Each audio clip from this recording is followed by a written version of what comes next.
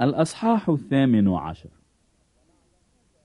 وبعد هذا مضى بولس من أثينا وجاء إلى كورنثوس، فوجد يهوديا اسمه أكيلا بنطي الجنس، كان قد جاء حديثا من إيطاليا، وبرسكيلا امرأته، لأن كلوديوس كان قد أمر أن يمضي جميع اليهود من روميا، فجاء إليهما، ولكونه من صناعتهما أقام عندهما، وكان يعمل، لأنهما كانا في صناعتهما خياميين، وكان يحاج في المجمع كل سبت، ويقنع يهودا ويونانيين.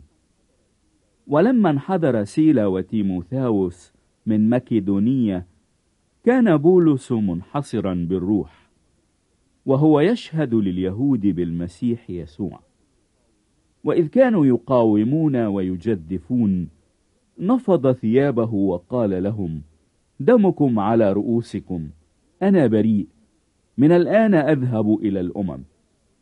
فانتقل من هناك وجاء إلى بيت رجل اسمه يسطس، كان متعبدا لله، وكان بيته ملاصقا للمجمع.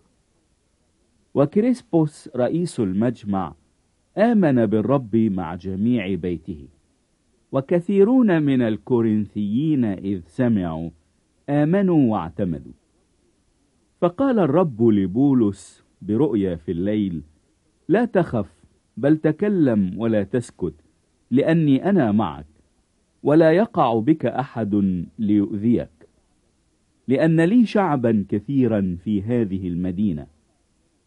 فأقام 1 و6 أشهر يعلم بينهم بكلمة الله.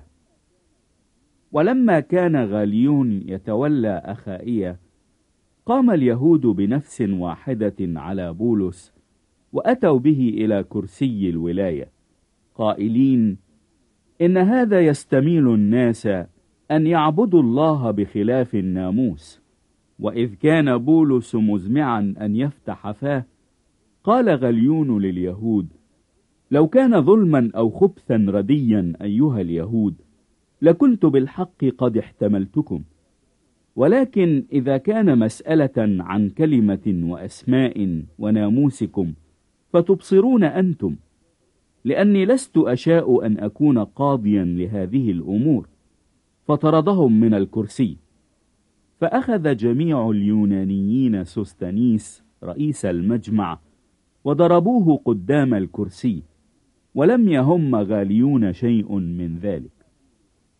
وأما بولس فلبث أيضا أياما كثيرة، ثم ودع الإخوة، وسافر في البحر إلى سوريا، ومعه برسكيلا وأكيلا، بعدما حلق رأسه في كنخرية، لأنه كان عليه نذر.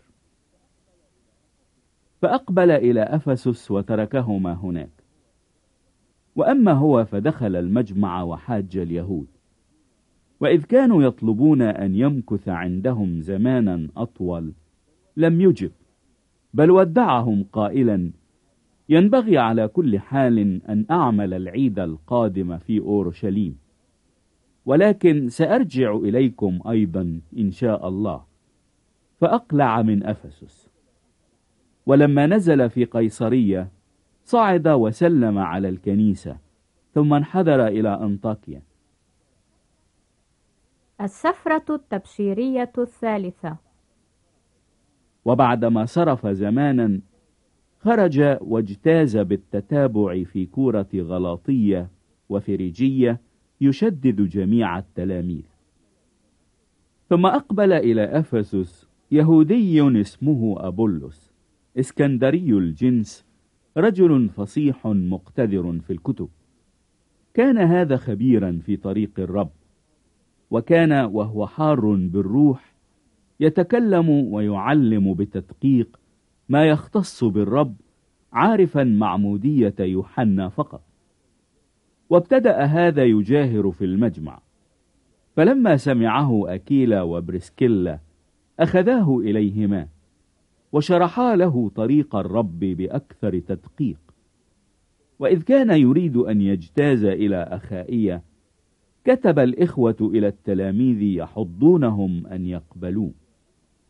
فلما جاء ساعد كثيرا بالنعمة الذين كانوا قد آمنوا، لأنه كان باشتداد يفحم اليهود جهرا مبينا بالكتب أن يسوع هو المسيح.